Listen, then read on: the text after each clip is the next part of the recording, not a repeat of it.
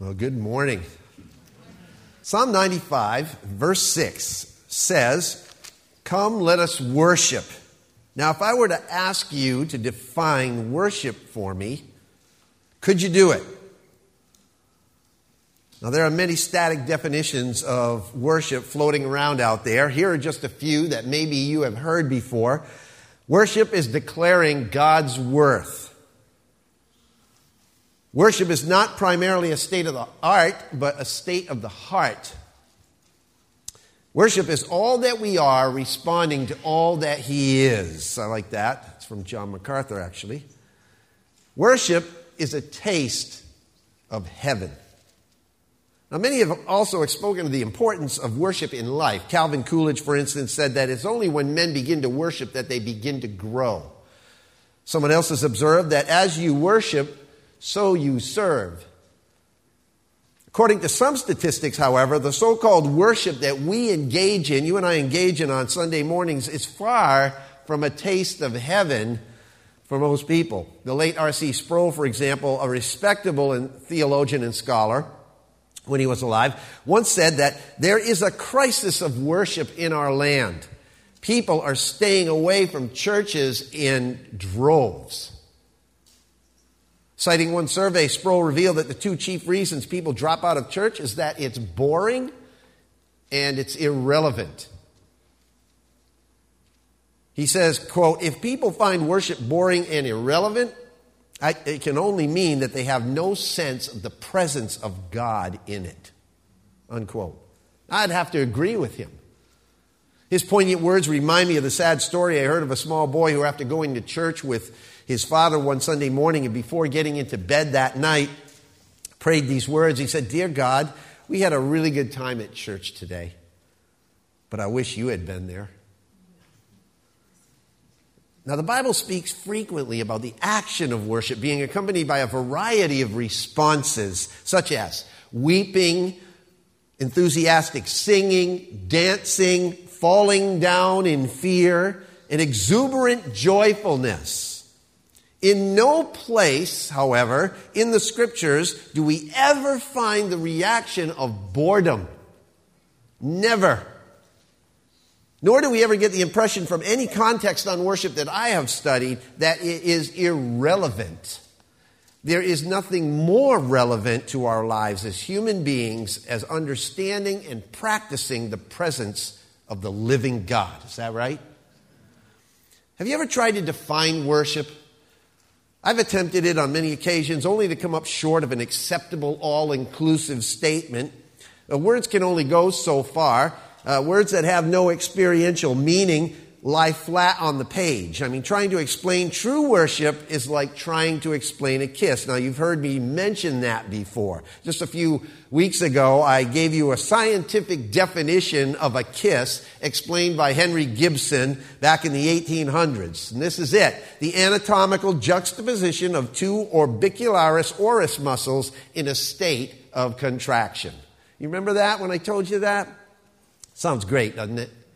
Romantic. You can also look up the grammatical definition in the dictionary, and this is what you get: to touch or press with the lips slightly pursed, and then often to part them and to emit a smacking sound in an expression of affection, love, greeting, reverence, etc. Another dictionary calls it a salute or caress with the lips, a gentle touch or contact. Now, I don't know about you, but none of those really does much for me. It says nothing to me, virtually, about what a kiss really is. Somehow it doesn't capture the essence of what a young mother does when she tenderly places her lips on the forehead of her newborn child. A salute or caress with the lips. Is that what young newlyweds do? Salute each other?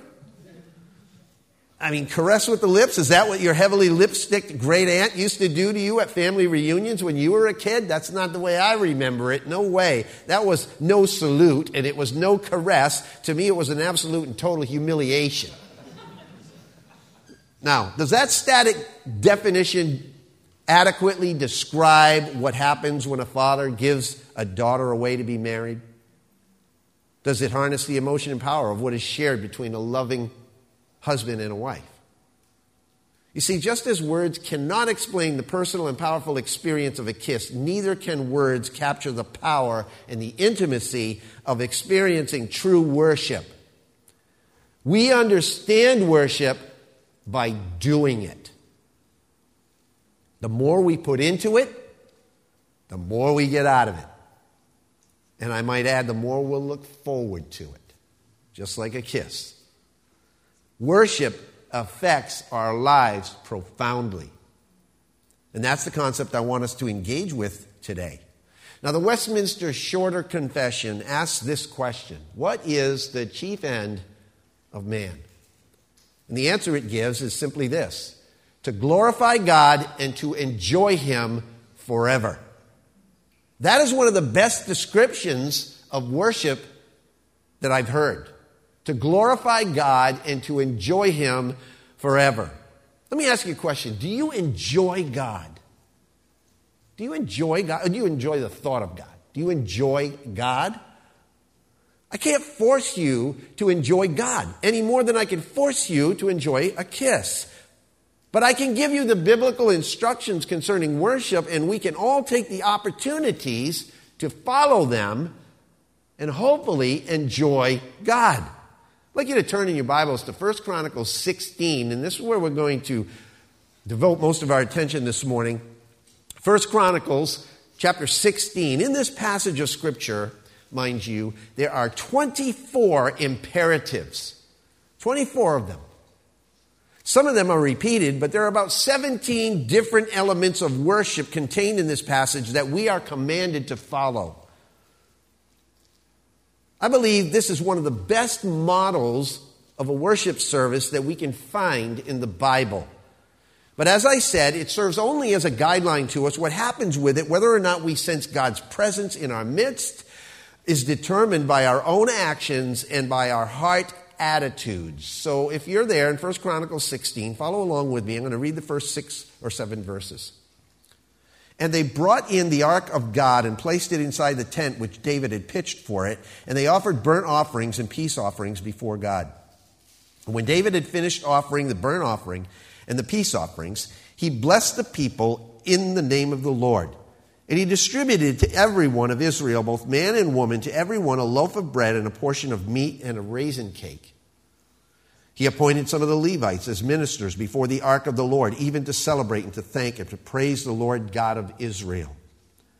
Asaph the chief, and second to him Zechariah, then Jeiel, Shemiramoth, Jehiel, Mattathiah, Eliab, Benaiah, Obed-Edom, and Jeiel with the musical instruments, harps, lyres. Also Asaph played loud-sounding cymbals. And Benaiah and Jehaziel and the priests blew trumpets continually before the ark of God and the covenant of God. Then on that day, David first assigned Asaph and his relatives to give thanks to the Lord. Now, the background to this text is the celebration of the return of the Ark of the Covenant to Jerusalem after a long time absence. It was a celebration of worship to the Lord.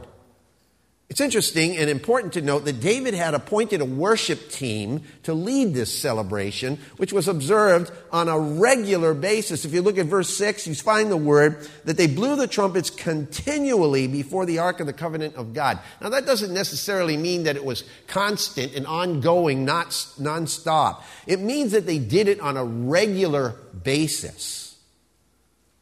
In other words, it wasn't a one-shot deal.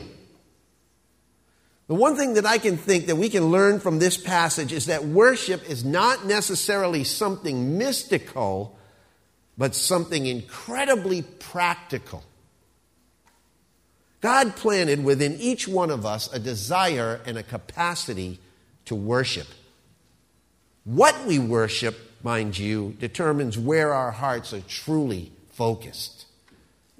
Chuck Swindoll once wrote that, quote, we who worship our work and work at our play and play at our worship have gotten things all fouled up, unquote. And he's right. We need rather to be working at our worship because it's worth it. It's worth the investment.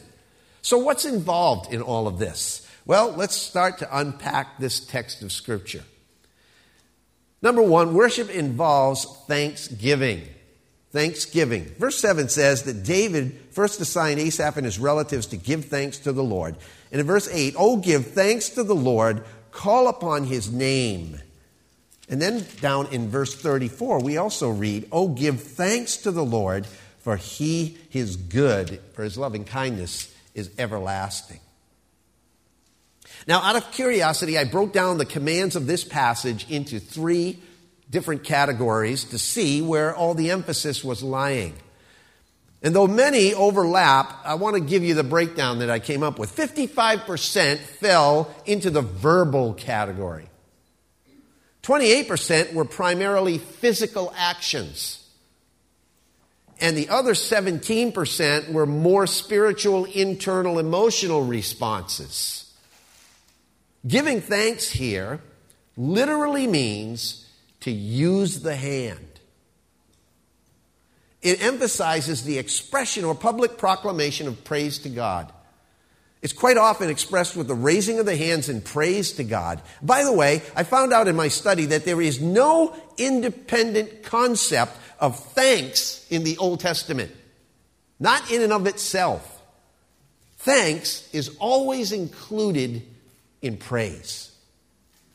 You cannot engage in praising God without ending up with an intense heart of thanksgiving for who God is and what he's done.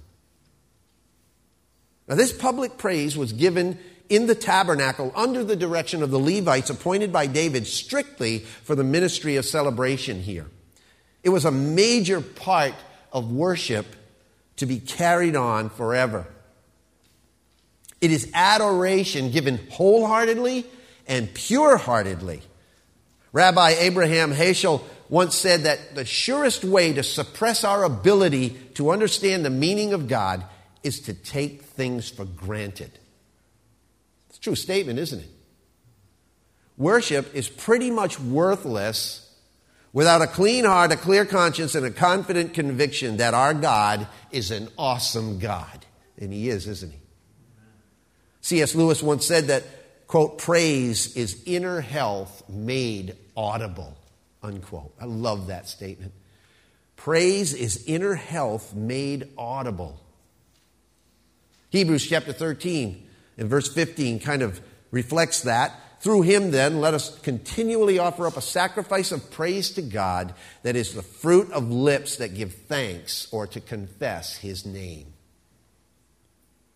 Folks, don't ever take this command lightly to give thanks. Listen carefully. If we can't worship God with the fruit of our lips, something is desperately wrong in the depths of our hearts. Ask God to heal it and put a song of praise there instead. Psalm 51:15 says, "O Lord, open my lips that my mouth may declare thy praise." It's interesting that our earthly worship services usually revolve around 3 essential elements: the praising of God, praying to God, and the preaching of the Word of God. Right? You'd agree? That's what we do most often when we get together for worship service. Do you realize that when we worship in heaven, when we get to heaven and we're going to be worshiping God, only one of those elements is going to survive in our worship? Praising. We won't need to pray because we'll be in God's presence, face to face. And we're not going to preach the Word because we're going to be living with the Word. The living Word. So, if praise is the only thing that we're going to do in heaven that we do here on earth, we better be well rehearsed, shouldn't we? Here's your worship assignment for this week, and I'm going to give you a bunch of these throughout this passage, okay? Worship assignment, write it down, right up here. Sometime today, take the opportunity to give thanks and praise to God for just one good thing that has happened in your life since this pandemic began. Take that opportunity to praise and thank God for something. All right, number 2, worship involves invitation. Worship involves invitation. Look at the second part of verse 8. It says, at the beginning here, "Oh, give thanks to the Lord, call upon his name." Call upon his name, make known his deeds among the people. Call upon his name. If we are to worship God, he should be the guest of honor. Is that right? Somebody say amen. He's the guest of honor. It's not about us. It's about him being the guest of honor. How often in our services do we invite God to come? Thank God that Russ Claybrook did that this morning in his prayer. Did you catch it? He invited God's presence here. But how often do you get up in the morning and before you come to church, before you enter these doors, do you ever say, "God, please come and be present with us today"? Now, I know he's generally present everywhere we go. But do you ever invite God to be tangibly present in your life with you, with us in this place? Our prayer should be, when we sit in these chairs, the first thing should be, "Oh Lord, please come and be with us today, for without your presence, we don't have anything to celebrate." It is our distinguishing mark as Christians and as people of God that God is with us. Exodus chapter 33 and verses 15 and 16 are classic verses of this. And Moses said, and he intercedes in his intercessory prayer. In verse 15, he says, "Then he said to him," Moses said to God, "If your presence does not go with us, do not lead us up from here. For how then can it be known that I have found favor in your sight, I and your people? Is it not by your going with us, so that we, I and your people, may be distinguished from all the other people who are upon the face of the earth?" What is the difference between a worship celebration such as we have here and we engage in here today and a concert that people go to for a rock band? What's the difference?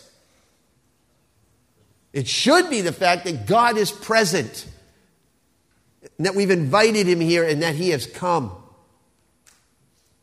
Number 3, worship involves making him known. Worship involves making him known. Verse 8, "Make known his deeds among the people." Engaging in the true worship of God is like taking a precious jewel and turning it around and observing it from every angle, turning it this way and that way so that we can take in every facet of God's beauty. To a newly engaged girl, for instance, a diamond is a dream come true, right? She can't stop looking at it. She can't stop showing it off. She figures out a way to get her hand in a prominent position so that people see it, right? Now, fast forward to the wife of 50 years. That same gem is a rock of remembrance to that woman. A symbol of 50 years of faithful love. Now, likewise, in worship, we must see God from every angle, displaying and remembering every facet of his character, his deeds, and his faithfulness over the years to his people. Worship is viewing God from every vantage point possible and gasping at his beauty. The Israelites constantly rehearsed his mighty works and miracles in song as they traveled. The songs of ascents were a lot of that, dealing with that, pilgrim psalms. Many of our old hymns and some of our new ones do the same thing. That is an important element in our worship, and most often it is practiced in song. That is why the next 3 elements of worship are of such significance here, and we find it in verse 9. Worship involves singing, worship involves making music, and worship involves conversation. Look at verse 9. Sing to him. Sing praises to him. Speak of all his wonders. One of the best New Testament passages that I can point to, which really gives the sense of these commands, is found in Ephesians chapter 5. And you may have thought of it even as I was reading those words. Ephesians chapter 5 and verse 18, beginning in verse 18, says this, "And do not get drunk with wine, for that is dissipation, but be filled with the Spirit." And what happens when you're filled with the Spirit? What's one of the first things that happens? Speaking to one another in psalms and hymns and spiritual songs, singing and making melody with your heart to the Lord. You also find the similar wording in Colossians chapter 3, verses 16 and 17. But why do we sing? Why is it that we sing anyway in worship? Well, because according to Psalm 40, verse 3, He put a new song in my mouth, a song of praise to our God. Many will see and fear and will trust the Lord.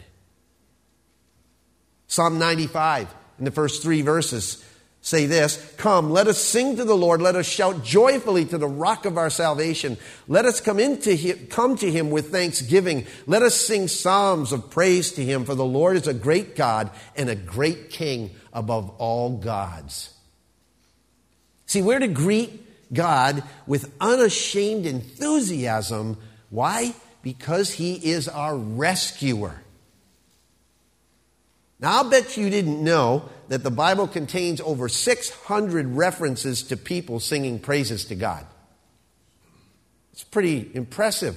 600 references of singing praises to God. Of the 66 books of the Bible, 44 of them contain references to music. It's important. There is actually more said in Scripture about singing than there is about prayer, believe it or not. D.L. Moody once pointed out that music and song have not only accompanied all spiritual revivals, but are essential in deepening one's spiritual life. Singing does at least as much as preaching to impress the Word of God upon people's minds. If you think about that, D.L. Moody always had his song leader. Billy Graham always had his song leader. The preaching of the Word and the singing of the Word always go together, don't they? Number 7, worship involves shining. Shining. Verse 10. Glory in His holy name. Let the heart of those who seek the Lord be glad. Glory in His holy name. When you celebrate the Lord, let me ask you a question. Do you shine? Do you glow? To glory in His name literally means to be clear. Its root meaning is to radiate light as the sun does and the moon reflects light in the stars. You are the light of the world, Jesus said. A city set on a hill cannot be hidden. Nor do men light a lamp and put it under the peck measure, but on the lampstand, and it gives light to all who are in the house. So let your light shine, Jesus says. Matthew chapter 5. Our responsibility, said F.B. Meyer, is not to ignite the flame, not to supply the oil, not to trim the wick. Our simple duty is to guard against anything that might obstruct the outshining of God from our souls. That's it. Don't let anything obstruct what God wants to shine forth out of us. That's our duty. Philippians chapter 2 kind of reflects that and intimates that. Philippians chapter 2 and verses 14 and 15. Do all things without grumbling or disputing, so that you will prove yourselves to be blameless and innocent, children of God, above reproach in the midst of a crooked and perverse generation, among whom you appear as lights in the world. I can't think of 2 more pertinent verses that we should be putting in the forefront of our mind as we leave the house or as we go anywhere during this time right now. Because there is so much darkness and obstruction in the world today. Who's going to bring light into it if the Christians don't do it? We should be appearing as lights in the world, not shadows, not clouds. Our responsibility, again, is to shine. Are you radiating light, or do you bring a cloud with you wherever you go? Those who are seeking Him will shine. Others will darken the room. Number 8, worship involves seeking. Verse 11, seek the Lord and His strength, seek His face continually. Now, folks, if we're not shining, then we should be seeking, right? It's like a glow-in-the-dark watch. You have to expose yourself to the light for a long time before those hands and the face of that watch glows at night, right? So we should be seeking him. And there are two different words for seeking used here, which imply two different kinds of seeking. Number one, seeking with care in order to find him, to pursue hard after him, and to follow him. Matthew chapter 7, verse 7, Jesus' words really reflect this. Ask and it shall be given to you. Seek and you shall find. Knock and it will be opened to you. That's the first kind of seeking. The second kind of seeking here in this verse is seeking his face to know him more intimately. So Psalm 27, verses 4 and 8, David says, one thing I have asked from the Lord, that I shall seek, that I may dwell in the house of the Lord all the days of my life, to behold the beauty of the Lord and to meditate in his temple. When you said, seek my face, my heart said to you, your face, O Lord, will I seek. How well do you want to know God? How well? 2 Chronicles chapter 15 in verse 2 says, if you seek him, he will let you find him. But if you forsake him, he will forsake you. Columnist Herb Keene wrote in the San Francisco Chronicle, every morning in Africa, a gazelle wakes up. It knows that it must run faster than the fastest lion or it will be killed. Every morning, a lion wakes up. It knows that it must outrun the slowest gazelle or it will starve to death. So it doesn't matter whether you're a lion or you're a gazelle, when the sun comes up, you better be running. C.H. Spurgeon wrote these words. He wrote likewise, he said, quote, if you are not seeking the Lord, then the devil is seeking you. If you're not seeking the Lord, judgment is right at your heels, unquote. In the Christian life, my friends, it is not enough simply to wake up. We are called to run, to become more like Christ, and to press ahead in godliness. I believe Peter Marshall understood the common reality of our worship when he confessed that God is far more willing to be found than we are to seek. And that's often the case. So here's your worship assignment for this week on these things. I want to take a minute right now. We're going to take 60 seconds, 1 minute right now to quiet yourself. Bow your head, close your eyes, whatever it is you need to do to seek the Lord and ask him to search our hearts and reveal to us any lack that we might have in this area of seeking him. Ready? Go ahead.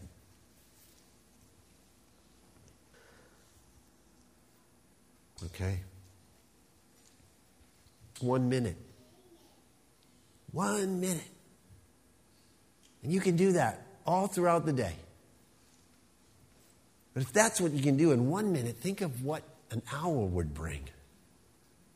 So I encourage you, take the time to seek his face. Number 9, worship involves remembering.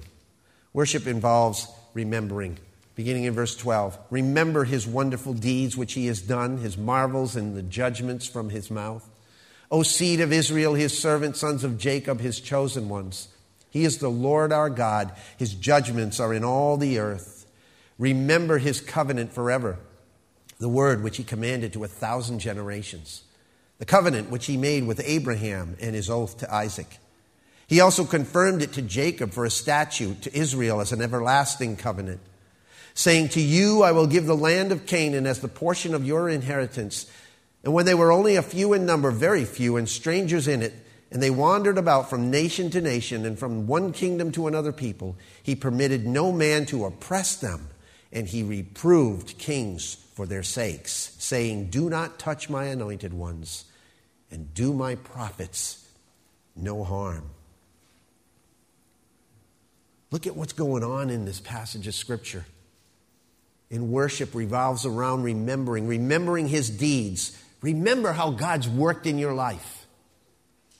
Remember his marvels. Now, we've all had miracles performed in our lives by God at some point, I think. Remember them.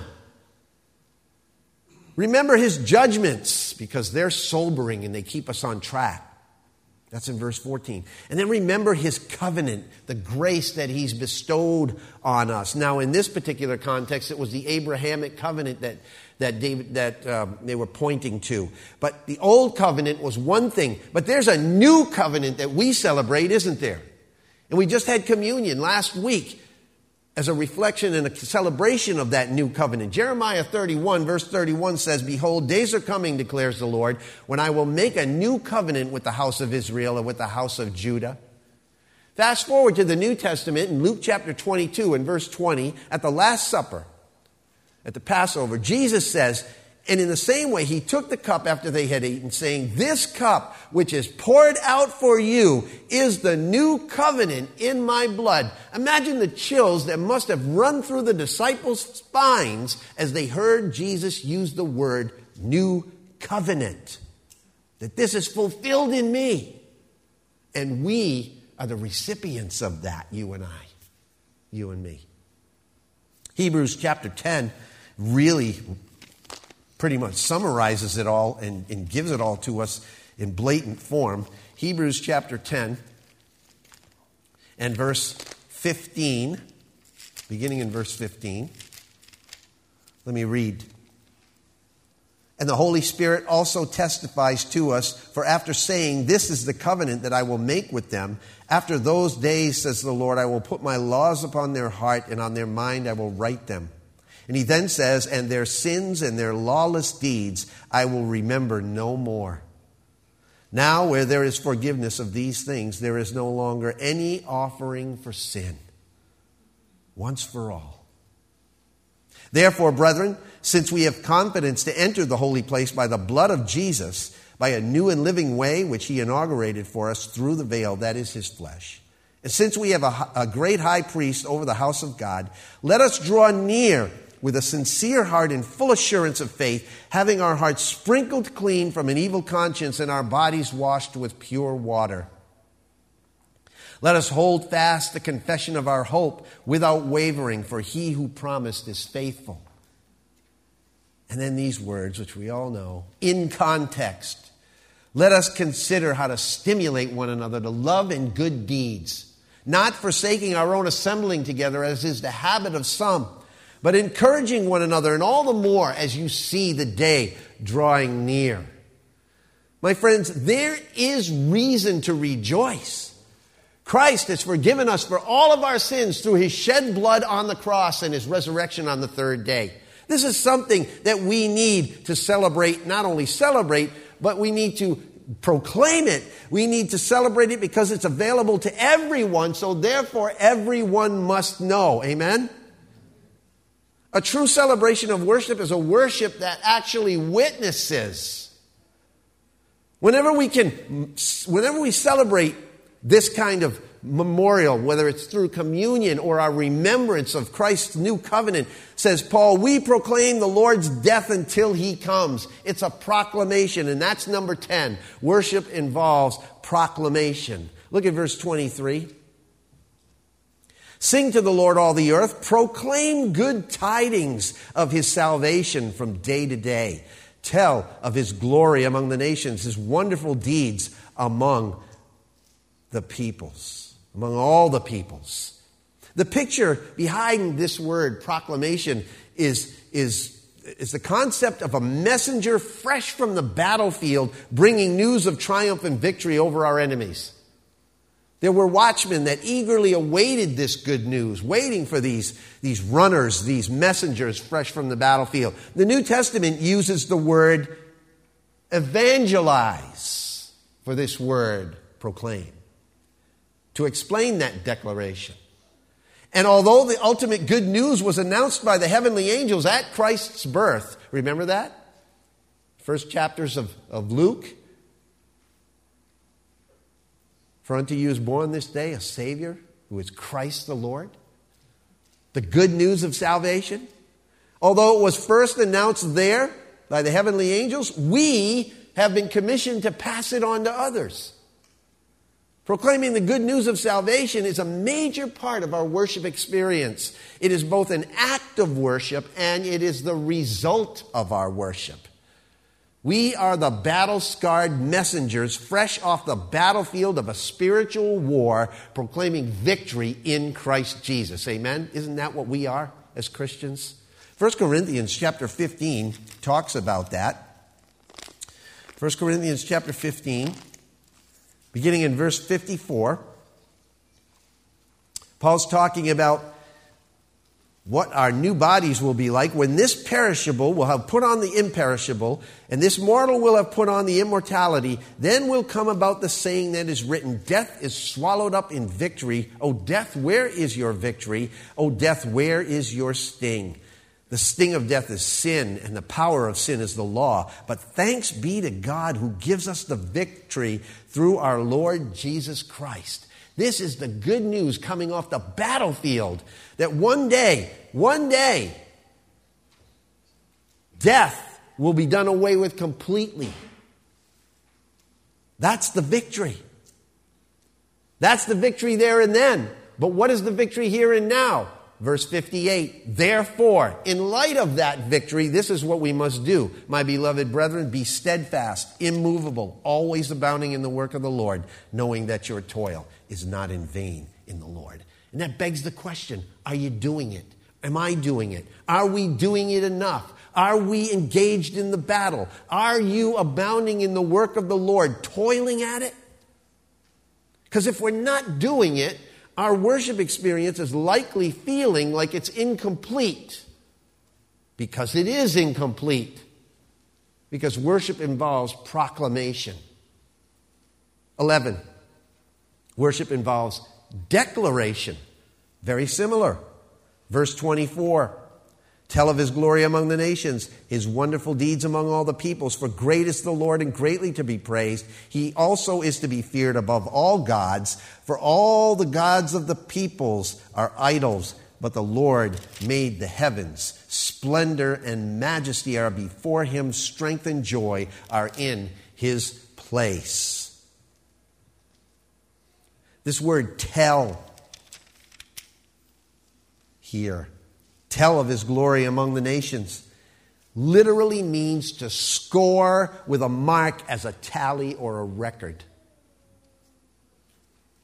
When we tell of the Lord's glory among the nations, what we're doing is we are listing and speaking about all the things that God has done.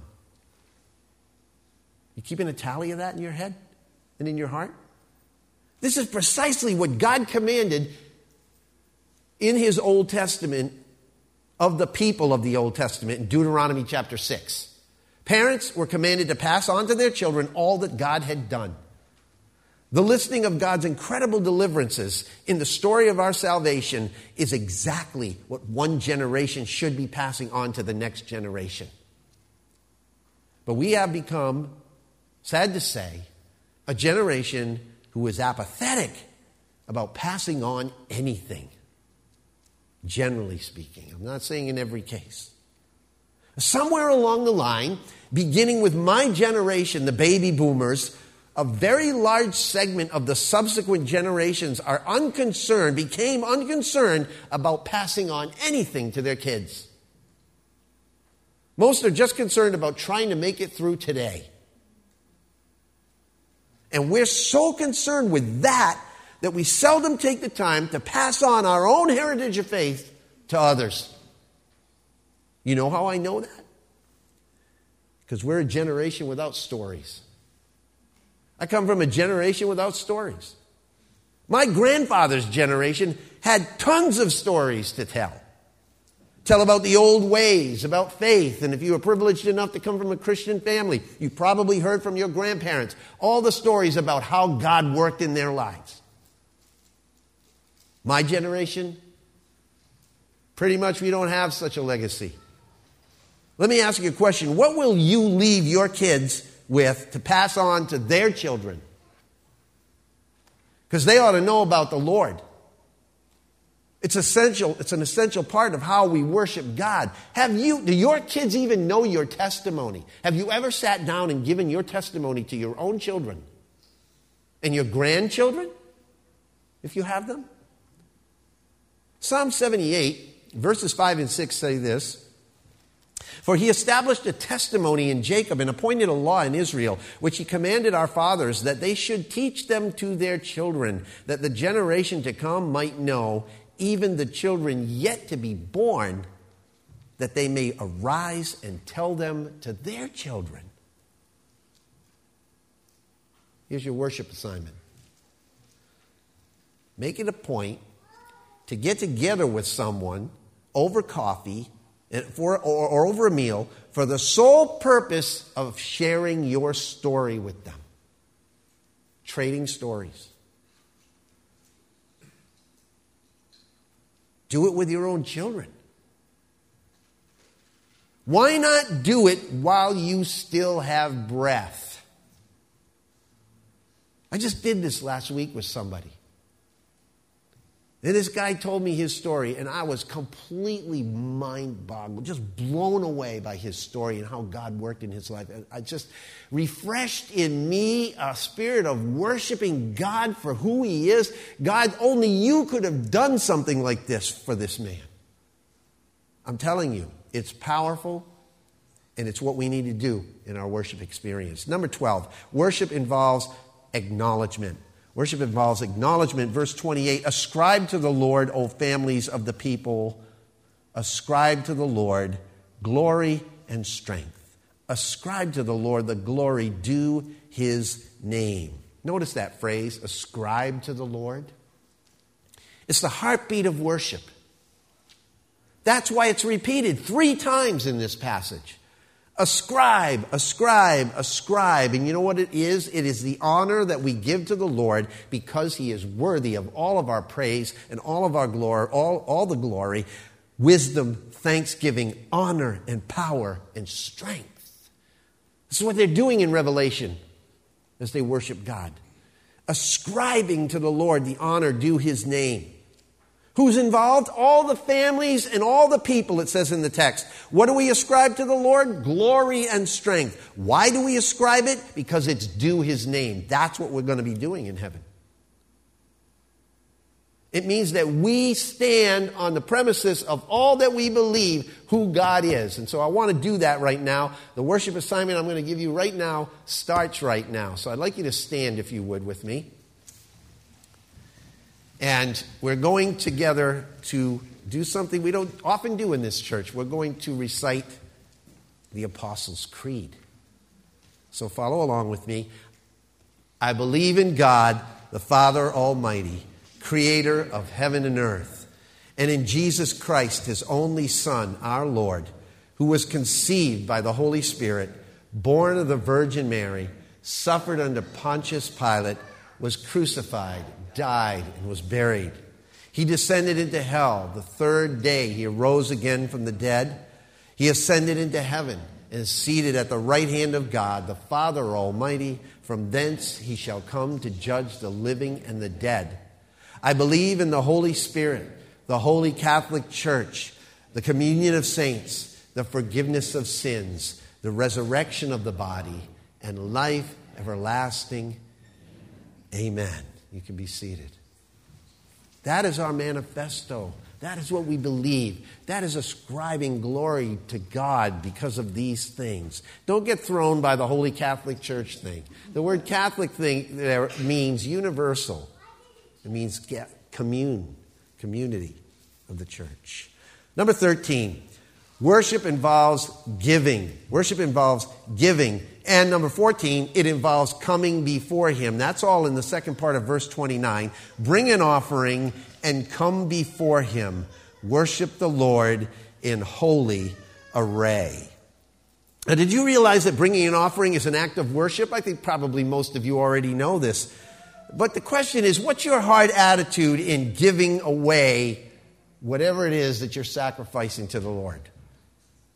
I mean, if you're not giving to the Lord or you're complaining about doing it, then you haven't really got a handle on what this is all about. And I'm not going to go into it now because I think most of you realize this, but there's a whole sermon series that I have on giving and how it regards to worship. But when you give an offering, let's just suffice it to say that when you give an offering, do it as if Jesus was the one passing the plate. And if he held out the plate to you and watched what you gave, would you be ashamed or would you be glad about it? So when we give to the Lord with a worshipful heart, there's absolutely no shame involved. It's not about amount. It's about heart. It's about us giving with hilarious joy and confidence in God's presence. That's what 2 Corinthians chapter 9, verse 7 says, the classic verse on giving. Each one must give as he has decided in his heart, not reluctantly or under compulsion, for God loves a cheerful giver. Laugh your socks off while you're doing it because you got such joy in doing it, because that's really what the word means. Number 15, worship involves humility. And number 16, worship involves fear. Humility and fear. Again, verse 29, worship the Lord in holy array. Tremble before him, all the earth. Indeed, the world is firmly established. It will not be moved. Let the heavens be glad and the earth rejoice, and let them say among the nations, the Lord reigns. Let the sea roar and all it contains. Let the field exult and all that is in it. So taken together, these are the most sobering of all the elements of worship that we're studying here today. And yet I believe the ones least practiced by most people. The word worship here means to tremble. It means to prostrate oneself in homage to royalty. It means to bow down in adoration. Okay? To get low before the Lord. Now let me ask you a serious question. How often does that happen in our services? Raising hands, clapping, bowing, kneeling, dancing, lifting eyes, and prostrating ourselves create a major problem for some people in worship. Yet every single one of those things is a biblical posture of worship found in the Bible. If you get right down to it, sitting in chairs and watching worship as a spectator is totally and absolutely a non-biblical concept. It's not there. Worship is a verb. It's participative. If you come to church and you just sit and listen and watch, you haven't worshiped. The Jewish concept of worship involved a release of the whole person before God. Check this out, because it's going to astound you. It did me. What biblical scholar William Hendrickson once did a careful analysis of all the Old Testament occasions when bodily praise was used in worship. This is what he found. He found 4 instances of bowing heads, 6 references to standing in reverence, 9 examples of lifting the eyes toward God, 12 instances of kneeling, 14 descriptions of hands raised toward God. Now watch this. And 28 references to people laying prostrate before the Lord. As Dr. David Jeremiah observed, if the frequency with which these things are mentioned in the Old Testament is in any sense related to their importance, our current worship practices are exactly the opposite of what Scripture says is important. How many times have you come into this church, for example, and found people laying on the floor, prostrate before the Lord in worship? You know what? I had an incredibly hard time finding a good image of someone worshiping face down before the Lord. I finally came up with this one, and it's not the best picture in the world, but it's there. Other than Catholic priests and Muslims. I found all kinds of pictures of them being prostrate before the Lord, but not too many of just other denominations. That's a sad thing, isn't it?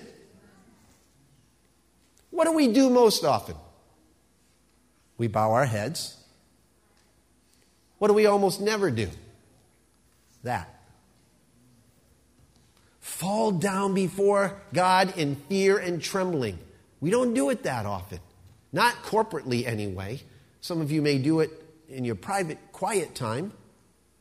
But worshiping the Lord in holy array means to worship Him in the splendor and the beauty of His holiness. Not our holiness, God's holiness. Psalm 96:9 says this, worship the Lord in holy attire in the New American Standard Bible. We worship God in the splendor of His holiness, in holy array, in holy attire, by putting on the clothing of humility and sincerity and purity and certainty, and by acknowledging His holiness and surrendering ourselves completely to Him. That's what it means to worship God in the splendor of His holiness. One pastor vividly pointed out that babies are born with clenched fists. Their fists clenched. That's an appropriate picture of our human sinfulness, isn't it? Babies want what they want when they want it. That's why you get up at 2 o'clock in the morning to feed them and take care of them. If clenched fists are a way of saying, I want my way, and there's a lot of clenched fists going on right now in the world,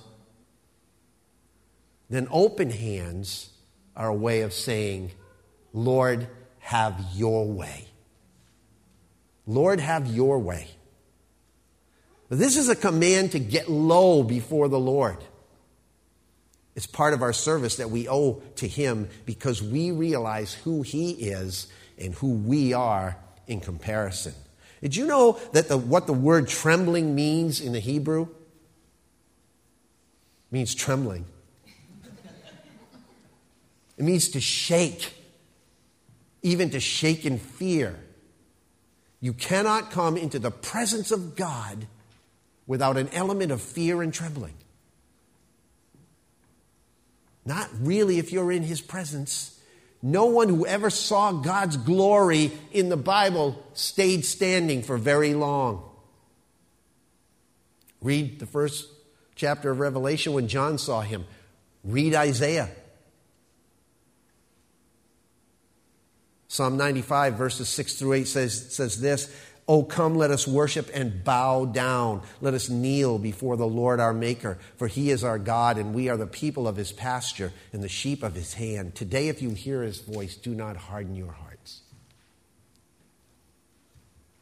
I love this. I'm going to share a quote with you from Annie Dillard from Teaching a Stone to Talk. It's one of my most favorite quotes of all time.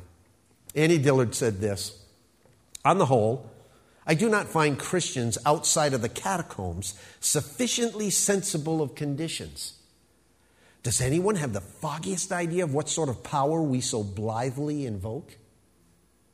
Or as I suspect, does no one believe a word of it? It is madness to wear ladies' straw hats and velvet hats to church. We should all be wearing crash helmets.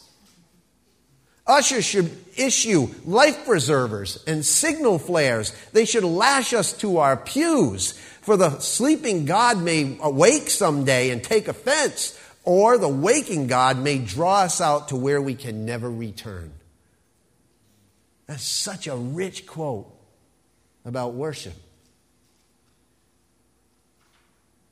But if you want something a little more lighthearted, but still heavyweight, in the Chronicles of Narnia, by C.S. Lewis, Mr. and Mrs. Beaver. They're describing Aslan, the lion representing Christ in the story to Lucy and Susan and Peter. And the children who are fearful about meeting Aslan for the first time. Their reaction illustrates our fears of coming into God's presence. Ooh, said Susan, I thought he was a man. Is he quite safe? I shall feel rather nervous about meeting a lion. That you will, dearie, and make no mistake, said Mrs. Beaver. If there's anyone who can appear before Aslan without their knees knocking, they're either braver than most or just plain silly. Then he isn't safe, said Lucy. Safe, said Mr. Beaver. Don't you hear what Mrs. Beaver tells you? Who said anything about safe? Of course he isn't safe, but he's good. He's the king, I tell you. I'm longing to see him, said Peter, even if I do feel frightened when it comes to the point. That's what it's about. Let me ask you, do you long to come before God? Do you dare? Do you realize that when you come before God, it must be in humility and reverential fear? We know our place. Here's your worship challenge. Take time this week to find a quiet place of solitude. Kneel, bow, raise your hands, prostrate yourself, falling down before him in your heart. And trust me, if you do this quite often, you will find that it can become an addicting way to pray and to worship God. And it really puts us in the proper frame of mind. Number 17, worship involves a benediction. A benediction. Verse 34. Oh, give thanks to the Lord, for he is good, for his loving kindness is everlasting. Then say, save us, O God, our salvation, and gather us and deliver us from the nations, to give thanks to your holy name and glory in your praise. Blessed be the Lord, the God of Israel, from everlasting to even to everlasting. And then all the people said, amen, and praised the Lord. Notice that the psalm now ends in the same way it began, with thanksgiving. But it goes on to affirm and petition God's blessing. It shows that the closer we come to God, the longer we are in his presence, the less we want to remain in this world. You ever feel that way? I find that the people I know who really have close connection with the Lord and worship him regularly like this are constantly looking for the day when he comes back. They don't fear death. In fact, they almost look forward to it. It's the language of this benediction in verses 35 and 36. And of those whose hearts are completely God's. Look at verses 35 and 36. They say, save us, gather us, deliver us. Save us, free us from the evil, and restore happiness. Gather us, Abba, draw us close that we might be one with you in your heartbeat. And then deliver us. And I love this one. Deliver us. That literally means pluck us out and snatch us away. Deliver us out of the hands of the enemy. I think this is an Old Testament reference that's similar to 1 Thessalonians chapter 4, verses 16 and 17, that says, for the Lord himself will descend from heaven with a shout, and with the voice of the archangel, and with the trumpet of God, and the dead in Christ shall rise first. Then we who are alive and remain shall be snatched up, caught up, delivered up together with them in the clouds to meet the Lord in the air, and thus we shall always be with the Lord. Therefore, encourage one another with these things. Isn't that great? That's what the language is here. Save us, gather us, deliver us. Are you looking forward to his coming? Or would you rather he delay a little longer? If we're truly worshiping him now, I believe we wouldn't want to wait another minute. On the other hand, if we aren't worshiping him now, that might explain why we fear his coming. You know what I wanted more than the regathering of us getting together in this church building? The regathering of us together up there. But I know that God has work for us to do while we're here, doesn't he? So we better be about doing it. Someone once said that a place of worship should be of such character that it will be easy for men to find God and difficult for them to forget him. That's a great set of words right there. Your entire life and mine should be such a place where it is easy for men to find God and difficult for them to forget him. Let's pray that God would allow us to be those kinds of people. Look at verse 36, how this thing ends. Verse 36 says, blessed be the Lord, the God of Israel, from everlasting even to everlasting. Then all the people said what? Amen. And they praised the Lord. And I love this part. This is one of my favorite parts about this whole thing. Note the last two words. The last two words in the Hebrew text are these words, Hallel Yahweh, which means hallelujah, praise the Lord. The last two words. That's how worship wraps up. So let's pray, and the worship team can come and we could sing. Father God in heaven, thank you for outlining this model of worship to us in your word. I pray, Lord God, that we would take this to heart, take it home, and practice it.